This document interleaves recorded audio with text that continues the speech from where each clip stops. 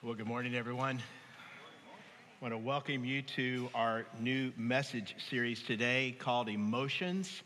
Subtitle is You Are Not What You Feel. And for the next few weeks together, we're going to be thinking about our feelings. And more importantly, we're going to be asking what God's Word says about them, what He teaches us about them. And, I think we all recognize that we live in an age of feeling. Most people today, they believe that how and what we feel really is at the core, the true essence of who we are. We define ourselves by our feelings. And many of us, we make life-altering decisions by our feelings. And it's kind of interesting to me, our feelings have become so central to how we see the world. And maybe you've noticed this too. Many times when we are asked what we think about something, we will respond by saying, well, I feel that, instead of saying, I think that. Many of us, we just live at the mercy of our feelings. Our feelings control us. We see our emotions as something that happens to us, something that we are powerless to resist. And in fact, I think many of us believe that, quote, being true to ourselves, like that's the greatest thing that we can aspire to. And most people who say that, they define being true to themselves by what they feel. On the other hand, there are some of us, well, we just don't like our feelings. Our feelings confuse us, and we really don't even want to think about our feelings. We just see them as mostly bad. Sometimes as Christians, we tend to think that our feelings are bad, and so we often deny those feelings. We run from those feelings, and our culture, which is therapeutic to the core, usually tries to help us here, and they just tell us we should not feel bad feelings. We just should not have them. What we're going to see over these next few weeks is that God's Word teaches us something very different than our therapeutic culture. God's Word shows us that our feelings matter. They really do, so we shouldn't deny them. They are often, our feelings, they're often an expression of God's design. But they're not meant to define us. They're not meant to control us. On the other hand, God's Word shows us that we're not going to deny our feelings, but we should engage those feelings, and we should learn what our feelings tell us about our hearts and about our relationship with God and about our relationship with other people. See, over the next few weeks, what we're going to be doing is working together on learning how God's truth should define us, not our feelings. And we're going to be talking about how can we bring our feelings into alignment with God's Word. And I think as we do this, maybe in a new way for some of us, we're going to see that emotions really are a gift from God, and emotions really are crucial to becoming more like Jesus. And today we're going to start with a big one. It's kind of the heaviest emotion of all. It's the emotion, the feeling of guilt. What does God's Word teach us about feeling guilty? We're going to do this by studying Psalm 32. And I want us to begin by reading that psalm, God's Word. It's written by King David. It's inspired by God's Holy Spirit. If you have a copy of the scriptures, open them. If you don't, they're going to be on the screen. Here's what David writes. Blessed is the one whose transgressions are forgiven, whose sins are covered. Blessed is the one whose sin the Lord does not count against them, and in whose spirit is no deceit. When I kept silent, my bones wasted away through my groaning all day long. For day and night, your hand was heavy on me. My strength was sapped as in the heat of summer. Then I acknowledged my sin to you and did not cover up my iniquity. I said, I will confess my transgressions to the Lord, and you forgave the guilt of my sin. Therefore, let all the faithful pray to you while you may be found. Surely the rising of the mighty waters will not reach them. You are my hiding place. You will protect me from trouble and surround me with songs of deliverance. I will instruct you and teach you in the way you should go. I will counsel you with my loving eye on you. Do not be like the horse or the mule, which have no understanding, but must be controlled by bit and bridle, or they will not come to you. Many are the woes of the wicked, but the Lord's unfailing love surrounds the one who trusts in him. Rejoice in the Lord. And be glad, you righteous. Sing, all you who are upright in heart. And this is the word of the Lord. And all God's people say, amen, amen. Back in 2004, a man named Frank Warren was a volunteer at a suicide prevention hotline down in Southern California. And he listened over the time he was serving just to dozens and dozens of people who would call in. They were just desperate. They were hopeless. They were ready to take their own lives. And he discovered in call after call that these people would do essentially the same thing. They would, in the course of the conversation, reveal to him, a total stranger, secrets that they had never admitted to anyone else. And he discovered that most of the time, once they had unburdened themselves of their secret, they were no longer suicidal. They felt much better. And so Frank started to think, what if there was a way that people could share their secrets anonymously before they got to the point of, thinking about taking their own lives? So he started a blog. He called it Post Secret, and he invited people to put their secrets on a postcard and mail it in, and he would post them anonymously on the blog. It grew and grew. He now has an Instagram page where he does this, almost 500,000 followers. And after having this idea in 2004, wondering if anybody would ever respond, he has now seen over 1 million postcards that people have sent in with their secrets on them. Now, on some of these postcards, the secrets that people confess to are really, really heavy sins. Some of them are almost humorous, and yet these are all secrets that have really haunted these people. I'll show you a few of them. Here's one. Grandma sent you a card too. I just made it look like she forgot about you so I could have the money inside. How about this one? I work in a government office, and when I get work I don't want to do, I shred it. Show of hands, how many of you are thinking, it's just as I suspected? This one comes from a teacher. I made a student repeat a grade so I could flirt with his father for 1 more year. Some of you are thinking right now, that's why I got held back. That's the only reason it could have happened to me.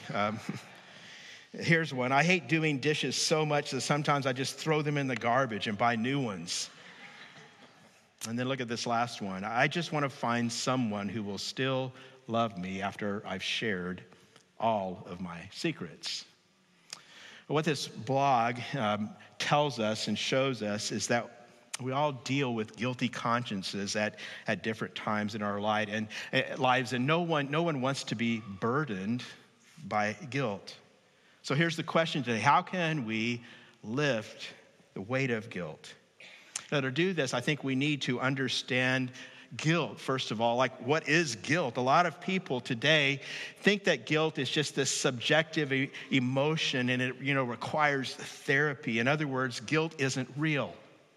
A lot of people operate like this. It's just this product, they think, of religion, or maybe cultural expectations, or maybe it's just your family upbringing, or maybe, it's just your own neuroses.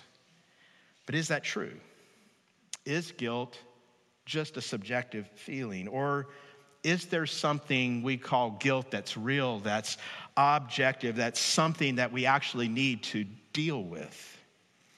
Maybe some of you are here today and you maybe you haven't come that often. Maybe it's your first time and you find yourself thinking, guilt, that's like something Christians just specialize in. And why did I have to show up today to talk about, guilt? Listen to this. And, some of you probably think that Christians, walk around feeling guilty all the time because we hold to these outdated beliefs. We read this ancient book, and you think that if we could just, move into the 21st century, we could get over our guilt. It's a pretty interesting thing living in a culture that doesn't really believe in guilt. Have you noticed how guilty so many people really still are? Our culture has moved farther and farther away from biblical belief in recent decade, and yet our modern world hasn't really discovered a way to solve the problem of guilt. There was an article written by a British writer in a magazine some time ago. Her name was Deborah Baum, and she puts it like this: if religion often gets the blame for framing man as a sinner, the secular effort to release man from his guilt has not offered much by way of relief. And I think that's so true. You might even say the opposite. There's a lot of evidence that in our digital age, the guilt of so many people has actually been amplified. I mean, think of all the effort that people are always trying to put into dealing with their guilt. There's therapists and there's educators and there's authors. There's voices on social media all trying to help us deal with guilt. But honestly, truthfully, like, can we talk? It hasn't worked. Guilt hasn't gone away. And so I want to say to you, if you don't already know it, I think many of you do, guilt is an issue we need to face. And get honest with yourself. If you look beneath the surface, many of our lives, a lot of our anger, a lot of our anxiety, a lot of our insecurity is just driven by our guilt. And maybe you feel that today. Maybe when you look into your own heart, maybe you recognize that it's guilt that's driving you in your career, or maybe in your family relationships, even in your maybe sense of identity. It's just this guilt you feel. So how do we deal with this? How do we find relief from guilt? How do we lift the weight of guilt? Well, the Psalms are a place we find so much help in understanding and engaging our emotions. And there are a number of Psalms about guilt. This Psalm that we've read today, that we're going to study today, Psalm 32, written by that great ancient King David, it helps us define guilt. It helps us find a solution to guilt. And I think you're going to see today, instead of us being weighed down, this Psalm shows us how to deal with guilt in a way that actually makes us stronger and better than we were before. Psalm 32 helps us in three ways. There's three things you're going to see. You can find these on the app if you're taking notes there, or you're just writing them down. First, this psalm helps us get clarity on the nature of guilt. Second, it helps us deal with guilt by developing the habit of confession. And third, it helps us to experience God's restoring grace. And so that's what we're going to look at today. First thing, we're going to lift the weight of guilt. What do we need to do? Well, we need to get clarity on the nature of guilt. I don't know if you noticed when we read the psalm how it kind of goes up and down and up and down. It starts on the up. It begins on a triumphant note. Verses 1 and 2 again say, "Blessed is the one whose transgressions are forgiven, whose sins are covered. Blessed is the one whose sin the Lord does not count against them, and in whose spirit is no deceit." Amen, right? I mean, that's where blessing is. Now, looking at this, it seems to me that it's so crucial that we get an accurate understanding of guilt. Because it is possible, and we need to deal with this, it's possible to feel guilty when you're innocent. But it's also possible, and many of us do this, to feel innocent when we're actually guilty.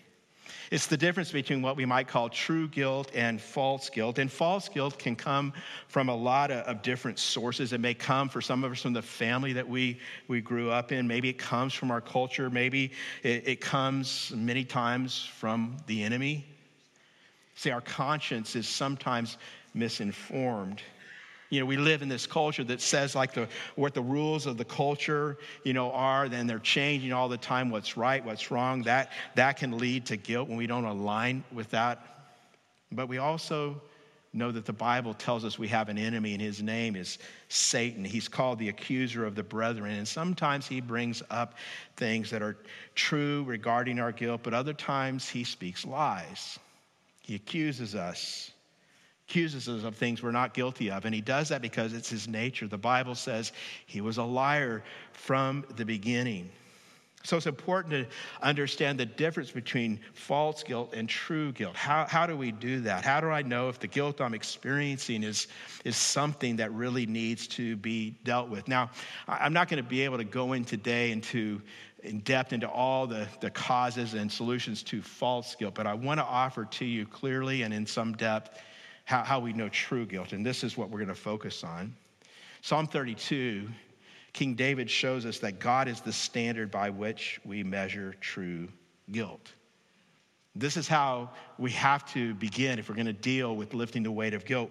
God is the standard by which we measure true guilt. And I want you to notice, if you read these verses carefully, there are three kinds of guilt, three categories of guilt mentioned in the first two verses. We might call them relational guilt and legal guilt and moral guilt. And we see these in the three words David uses to describe guilt. First word is the word transgression. Now, in Hebrew, this word transgression is fundamentally a relational term. It means at its core a breach of trust. If someone has ever betrayed you ever been betrayed? If you have ever betrayed someone, have you ever done that? Anytime there's betrayal, there's a breach of trust. That's transgression. If someone's broken their promise to you, if you broke your word to someone else, whenever that happens, you feel it. It's relational. But what David's talking about here is transgression against God. See, the Bible says we've all transgressed. We've all broken trust with the God who always keeps his promise. And you need to understand this is at the heart of guilt. To understand guilt, we must see that transgression, before it's ever a transgression against a person, it's breaking our relationship with God. And that is at the very heart of the problems that we are always experiencing in our life and in our world. There's transgression going on all the time. There's this breaking of relational trust, and it begins always between people and God. But then the psalmist uses another word. It's the familiar word sin. And this is in Hebrew kind of a legal term. In Hebrew as well as in the New Testament, another word, a Greek word, have the same kind of root meaning. It's this idea of missing the mark. And you may hear this term legal. That sounds kind of cold and removed, but that's not the way the Bible uses it. When the Bible talks about God's laws and God's commands, it is always a reflection of God's character and God's good plan for our lives. See, his law is always the target. It's always the standard by which he calls us to live lives that lead to flourishing. In other words, live lives that lead to our good.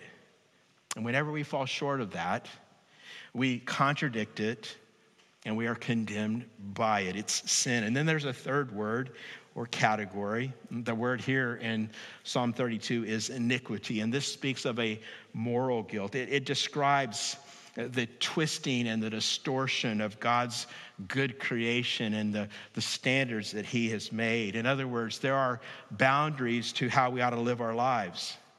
God has set out standards that we are to follow. We are to live into those things. There's this straight path that God has articulated through his word. And whenever we distort that, whenever we twist that, it's iniquity. And we are guilty. And David knows this reality of guilt so well. The happiness of his opening statement is very different from the agony that he is going to go on to describe. And the reason he can do this is that even though he's a man after God's own heart, the Bible says that multiple times, he was also a man who sinned greatly. David had some significant seasons of living in sin, and then seasons where he attempted to hide his sin and bury his guilt over the sin. And when you understand that this story of what David has done, most scholars believe this is reference back to his sin with Bathsheba and his subsequent murder of Bathsheba's husband, and then his cover-up of this sin, which went on for about a year. David goes through this kind of guilt that he's going to describe here. And I think when I read it, and maybe you'll feel this way too, you'll resonate with it because we've all had times. We've all had times that we've tried to ignore or hide or cover up our guilt. In fact, I just kind of feel like I want to make sure you're with me on this. Anybody ever lived in a time where they've hidden their guilt or buried their guilt or covered up their guilt or lived in denial of their guilt or blamed their guilt on someone else? Anybody at all? Raise your hand right now so you don't commit another sin. See, we've all been there, so we all should understand what David is talking about. He kind of gives this personal testimony in verses 3 and 4. He's describing the destructive effect of what happens when you don't deal with the guilt in your life. Look what he says, verses 3 and 4. When I kept silent, my bones wasted away through my groaning all day long. For day and night your hand was heavy on me. My strength was sapped as in the heat of summer. I'm going to give you some words. It won't be on the screen, but maybe you can write these down and think about what David's describing here. Talk about them in your life group. He talks about weakness when he says, my bones wasted away. And then he describes it as a burden. There's weakness and a burden. He said, your hand was heavy upon me. He's being weighed down. He describes it as discomfort. It's this awareness of God's conviction. And then in his attempt to hide and to bury what he feels, he describes exhaustion, because would you agree, it is exhausting to live with guilt and just try to always cover it up. He says, my strength was sapped. And I'm going to paraphrase it for us in Tracy, like a 105-degree July day. My strength was sapped as in the heat of summer.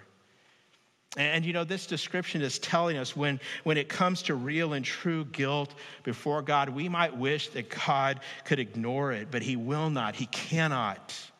He is righteous. He is just. And at the same time, he loves us. And so his hand will always be heavy on us, so that we might awaken to the reality of our sin and the reality of our guilt. In other words, think about this. God will never make you feel good about being guilty because he loves you.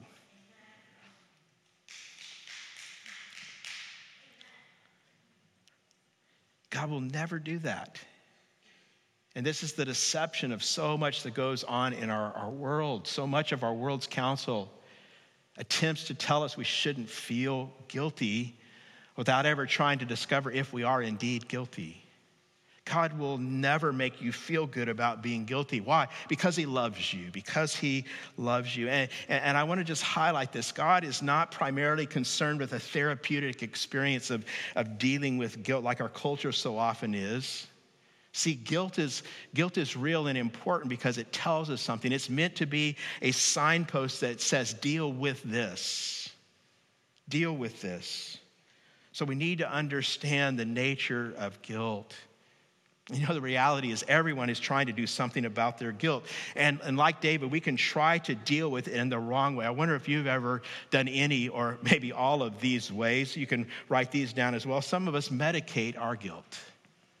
We medicate it. We feel guilt. We know we're wrong. It may be something in our relationships, or maybe it's lying going on in our life. Maybe it's sexual sin in our lives. Maybe we're breaking promises. Maybe we're abusing substances. Maybe we begin to feel this conviction, this guilt, like this is not right. I should not be doing this. And so we medicate. We just medicate. And medicating comes in a lot of forms. It's just meant to distract us from facing our guilt. I just want to ask you, are you willing to ask yourself and answer honestly to yourself? That's where it starts. Am I medicating my guilt? Am I medicating it? Another way besides medicating is blame shifting. Maybe you feel guilty, but you say, well, I know I've done wrong, but look at all the stress I'm under. Look at all the problems I'm facing, the pressure that's in my life. So there's medicating, there's blame shifting, and then there's comparisons. We compare ourselves to other people who have often fallen short, and we say things like, well, look at what they've done. I mean, I not only am I better than that, I did the wrong thing, but I'm better than that, and I'm outraged at them. I'm angry at what they did.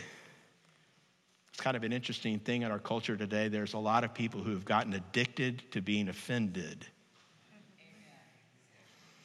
It's even called outrage porn. And people engage in this because it gives us the feeling of feeling righteous. How many times do we indulge in that feeling, that righteous anger, and the only reason we're doing it is because deep down, truth is we feel so very guilty. There's a lot of people I'll go online and I'll find someone out there somewhere who's done something wrong, and and it makes me feel better. It makes me feel good. It covers up my guilt, but it's not dealing with my guilt. There's another way people often try to deal with guilt, and it's through religion, religiosity. That probably is the most common way in this room. And it kind of works like this. You should feel guilty about this, by the way. It works kind of like this. Yeah, I know I've done wrong, but you know what? I'm going to do a million good deeds, and I'll make up for it. I'll prove things, right in my life. I'll somehow get the scales balanced out. And a lot of us try to deal with our guilt that way. I don't know which of these you're tempted to try. I feel like in my own life I've tried them all, but here's the truth. I hope you know it. None of these ways work. And what David is teaching us is that only when we see guilt as fundamentally to do with God will we ever be able to lift the weight of guilt. So first we need to understand what guilt is about, the nature of true guilt. But it doesn't end here. David is kind of in this psalm taking us on a journey that tells us once we understand the nature of guilt, we need to respond. And the way we respond is with the habit of confession. And so that's the second way we lift the weight of guilt. We need to develop the habit of confession. Do you regularly engage in the confession of your sin? See, it's only confession that leads to the blessing of forgiveness. You might even say this: the bridge between the burden of our guilt and the blessing of forgiveness is confession. See, you just ask anyone, maybe here even, anyone who has passed through the dark tunnel of bearing their own guilt and they've come out on the other side forgiven, and they will be the first to tell you of the value and of the power of confession. It's actually the turning point in Psalm 32. It's this moment when David stops and he says, I confess. Verse 5 says, Then I acknowledged my sin to you and did not cover up my iniquity. I said, I will confess my transgressions to the Lord, and you forgave the guilt of my sin. And this is so important. Why? Well, what is confession? I want you to think of it in this way. Two things I want to highlight from Psalm 32. First, confession is agreeing with God. It's agreeing with God. If the standard by which we measure our guilt is God, God's word, God's law, God's character, then confession, being honest, is agreeing with God. And it's an interesting thing over in the New Testament. Most of the time when you see the word confess, it is a word which in Greek literally means to say the same thing. In other words, to agree with God. And that's what David's talking about here. And notice he doesn't hold back. He doesn't hold back. And as a result of his confession, he experiences incredible healing. See, confession, think of it this way, agreeing with God. Confession is acknowledging that I see what God already sees. Have you ever confessed something to God and it's kind of like you think you're telling him something he doesn't already know? Like he already knows. You're not telling him anything new. Confession is about you getting in line with what God already knows, seeing what God has always seen, what God has always known.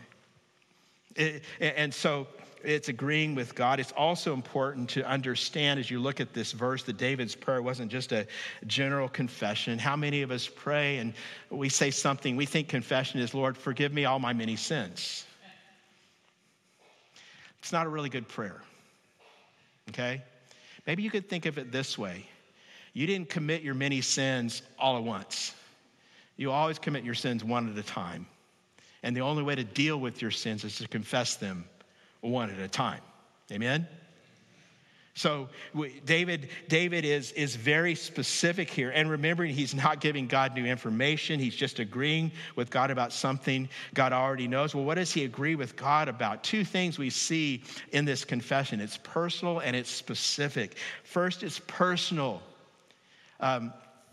Some of us are really good about confessing other people's sins. In fact, some of you like to confess your spouse's sins all the time. You'd like to talk about those sins every day. You don't get to confess other people's sins.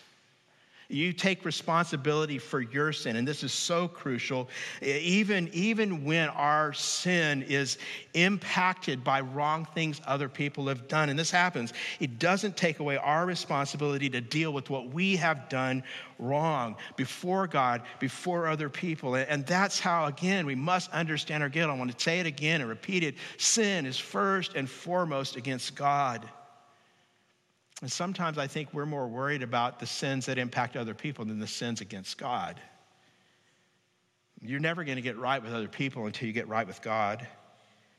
See, so David's confession is personal, and ours should be as well. His confession is also specific, and I want you to not just pass this over. It's right there in the text, verse 5. Did you notice that he uses in verse 5, when he confesses, the same words that he uses in verse 1 and 2? Same words. Sin, iniquity, transgression. In other words, he's grappling with the nature of his sin. And it's so great. As soon as he confesses, once the cover-up is over, the release is immediate. It's immediate. Because confession not only means agreeing with God, the second thing, confession is about receiving from God. And this is so huge. You know, confession to God is key to experiencing the blessings of God. Look what happens, and notice how radical this passage is. If you look at the psalm, you might notice it took 8 lines to describe the weight of sin, and then you go back to verse 1, and everything is reversed. It's turned upside down. Blessed is the one whose transgression is forgiven, whose sin is covered. See, this speaks to the reality of God's forgiveness, and we need to hear this. We need to know this because it empowers us to confess our sin and to know what will happen when we do. And what is that? Well, I want you to notice 3 things in how God forgives. First, when you confess your sin, you need to know that God will forgive you immediately. Immediately. There is no verse in the Bible where God says, confess your sin and I'll eventually forgive you. I'll get around to it when I have time. It's always immediate. He forgives immediately. He also forgives completely. There was no area that David held back, and there was no area where he was not forgiven. God also does not ever say to any one of us, I'll forgive you some of your sins. I think you're kind of up to the 77% range of forgiveness. God forgives completely. He forgives completely. Third, he forgives graciously. God's response to confession is not punishment. It is not shame. He doesn't say, I will make you pay. He forgives graciously. It's not due to our sincerity or how hard we confess. And how could a righteous and holy God forgive like this? How can he forgive immediately and completely and graciously? How can he forgive someone like David, someone like me, someone like you? And that's what we see in the gospel. You see, in the gospel, there's the promise and the prospect of this in Psalm 32, but there's the fulfillment of the promise in the New Testament. And we read in the New Testament and in the gospel, God sent his son, Jesus Christ, to live a perfect life, to die the death on the cross that our sin deserves so that we could know the eternal life that only he deserves, so that we could be forgiven. So the weight of guilt could be lifted so that we could be set free. And that's what I hope you realize this, that's what we were celebrating, what we were all about at Easter just a couple weeks ago. Because of Jesus' death, because of his resurrection, we can be forgiven. And let me just put it to you this way. I hope you will hear this. You have no good reason not to confess because of what God has done through Jesus on the cross and in the empty tomb. No good reason not to confess.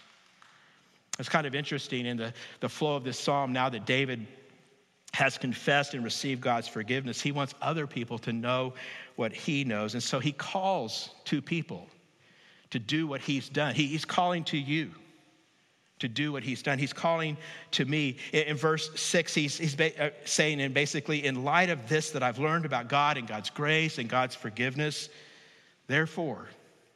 Therefore, let all the faithful pray to you while you may be found. Surely the rising of the mighty waters will not reach them. And what he really is saying right here, listen, is do not resist conviction. Do not resist conviction. He wants everyone to develop the habit of confession, and he wants them to develop it now, soon. There's this urgency that you see in this verse, and there's two reasons that I think we can highlight for his urgency, two reasons that call us to respond urgently. The first thing that David is saying in this verse is you need to deal with your guilt while you can. See, God is gracious. But his grace, hear me, doesn't last forever. No, it's not that he's going to change.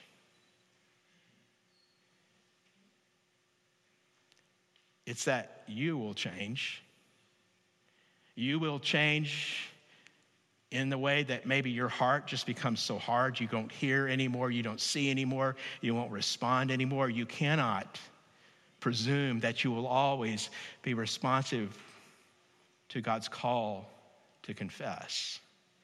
But there's another thing, and it's just real obvious. You're going to die, and you don't know when.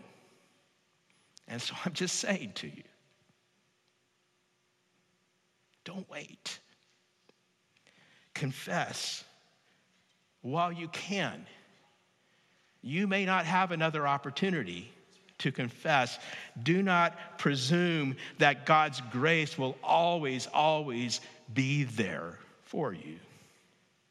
Deal with your guilt while you can, while there's still time, while you have a pulse and while your heart is still beating, your lungs are still breathing. Confess you can be forgiven. Isaiah 55 verses 6 and 7 are actually two of my favorite verses in the Bible. They say this: seek the Lord while he may be found. Call on him while he is near. Let the wicked forsake their ways and the unrighteous their thoughts. Let them turn to the Lord, and he will have mercy on them, and to our God, for he will freely pardon. Friends, if anything the last 2 years should have taught us is we don't know how long we have. Don't just listen to what you're hearing today and move on. Go home, turn on the TV, resume hiding, keep on burying, pretending, denying. I'm kind of confident that some of you, and I don't know if you're going to do this literally, but spiritually right now, some of you are like white knuckling it. It's like, I'm hanging on, not doing it, I can't go there. Sooner or later, this guy up on the stage is going to quit talking and I can leave. And David says, don't do that. Deal with your guilt while you can. There's another reason, though, that he speaks with such urgency, and that's a positive reason. He says, when you do, you will experience God's protection. It's an amazing thing. We all face trouble in life. Amen? Who's got extra trouble you would be free and glad to share with some other people? Like, you've got plenty on your own. You got extras. You can just pass them out. We all face trouble in life, but when we stop running from God, when we stop hiding our guilt, when we stop covering up and denying and excusing and burying, when we finally confess and we come clean, we put ourselves in the place where we can experience the protection of Almighty God. And David is just telling us life's troubled waters will not ultimately consume us. The waters of judgment will not sweep us away. And the reason he can say that is because ultimately on the cross, Jesus Christ took the waters of judgment that we deserve. And so whatever life throws at us, when we're practicing confession and receiving God's forgiveness, we are also simultaneously receiving God's protection from the one thing that can ultimately destroy us. And that is the guilt of our sin. David says, I'm just pleading with you, confess, confess. So I just want to ask you, what are you doing with the emotion of guilt? Are you allowing God's truth to define guilt for you? Do you understand what true guilt is, and that it's first and foremost against God and against his standards, that it calls for his forgiveness? And are you taking that and are you developing the habit of confession in your life? Oh, I hope you are. And if you are, here's what's going to happen. It's the third thing we're going to see today. To lift the weight of guilt, we need to experience God's restoring grace, because that's what happens after confession. And it's so beautiful. It just shows us here, these last verses, the heart of our gracious God. Us guilty people, we need to see it. God promises that when we take our guilt to him, he forgives us. And more than that, he restores us. See, God, listen, God changes people who trust him with their guilt and seek his forgiveness and grace. He changes us. He doesn't just take the guilt away. In taking the guilt away, we experience restoration. We become different people. And a lot of people, I think, even some of us in this church, maybe, we think that being a Christian, a serious Christian, means, you walk around all the time, head bowed. You got to be really serious. You got to always be heavy with guilt. But that has nothing to do with the life that Jesus calls his followers to. We all have guilt. No one lives up to the standard of what they value in life. None of us do. But whatever that standard or that source is that you're trying to live up to, I just want to ask you, will it ever forgive you if you sin against it? Maybe some of you, like you're living in this idolatry of your career, and you sin against your career. Will your career ever forgive you? Maybe you sin against a romantic relationship. Can you live forever depending on that person you've sinned against to always forgive you? And more than that, are they going to be the one who will empower you with everything you need to go on living with a clean conscience? And some of us have tried it, and I just want to tell you, if you don't know it yet, it never works, because God is the true standard. God is the only one who can fully forgive us, because God is the only one against whom we have ultimately sinned. But he's also the one who will protect you and will empower you even when you fail. Think about work. Can you imagine your work ever doing anything like this? You get onboarded, and in the onboarding, they say to you, hey, welcome to the company. When you fail, we will surround you with unfailing love and songs of deliverance. Even when you don't get to work on time, even when you don't finish that project, they'll never say that. But God will, right? Some of you think that talking about guilt in church just sounds really like a burden. No. Being restored to God, not being restored to God, not being forgiven, that sounds like an oppressive burden. See, the beauty of the gospel is that it not only is the power to forgive, it's also the power to restore, which means that you become even stronger than you were before. Do you understand that? On the other side of confession is a greater strength, new life, restoration. Let me show you this from David's final verses. These are some ways in which God restores us, some ways in which God makes you stronger as you confess sin, as you receive forgiveness. First, you grow in boldness. Look at verse 7. David says, you are my hiding place. You will protect me from trouble and surround me with songs of deliverance. Now, that David's been forgiven. Now, David, he hears songs everywhere to trust in God. He says, trusting in God, it's like I'm living in this circle of music. I'm surrounded. It's like he has this soundtrack in his AirPods, and they're playing songs about the deliverance of God. Is that the music that you are hearing? Some of us, our Spotify playlist is stuck on you're no good, baby, you're no good. And I know I revealed how old I am by referencing that song. It's just guilty all the time. No, David says, no, when you confess, you're restored. It's like God's love is an army around you. His nearness gives you boldness. Nearness to God is the source of our ongoing confidence and boldness. See, we say, I will not hide from God. I will hide in God. And as we confess and receive forgiveness, we become bold. Second, we become more teachable. Look at verses 8 and 9. It's written, as if God is now speaking. It's like the voice changes. Notice the change of tone. It says, I will instruct you and teach you in the way you should go. I will counsel you with my loving eye on you. Do not be like the horse or the mule, which have no understanding, but must be controlled by bit and bridle, or they will not come to you. And again, this is like God is speaking now, and God is saying to us, it's not your instincts, like the horse or the mule that will guide you. It's not your human nature. It's the instruction of God. And so you need to be constantly turning to him and learning from him. And as you do that, you become this person who confesses, and you do it consistently and you do it quickly. You're not always fighting against it. See, confessing means you realize your need for guidance and instruction, and it brings you closer to God. You become more teachable. I mean, just think about it. What's the kind of person you would rather be around? A person who's always super self-defensive and super self-absorbed? And some of you are thinking, I'm married to that person. Or would you rather be around the person who just admits their needs freely? Yeah, I'm glad you pointed that out. I mean, I need to deal with that. Of course, we want to be around that kind of person. So be that kind of person. Confession makes you bold. God's restoration makes you more teachable.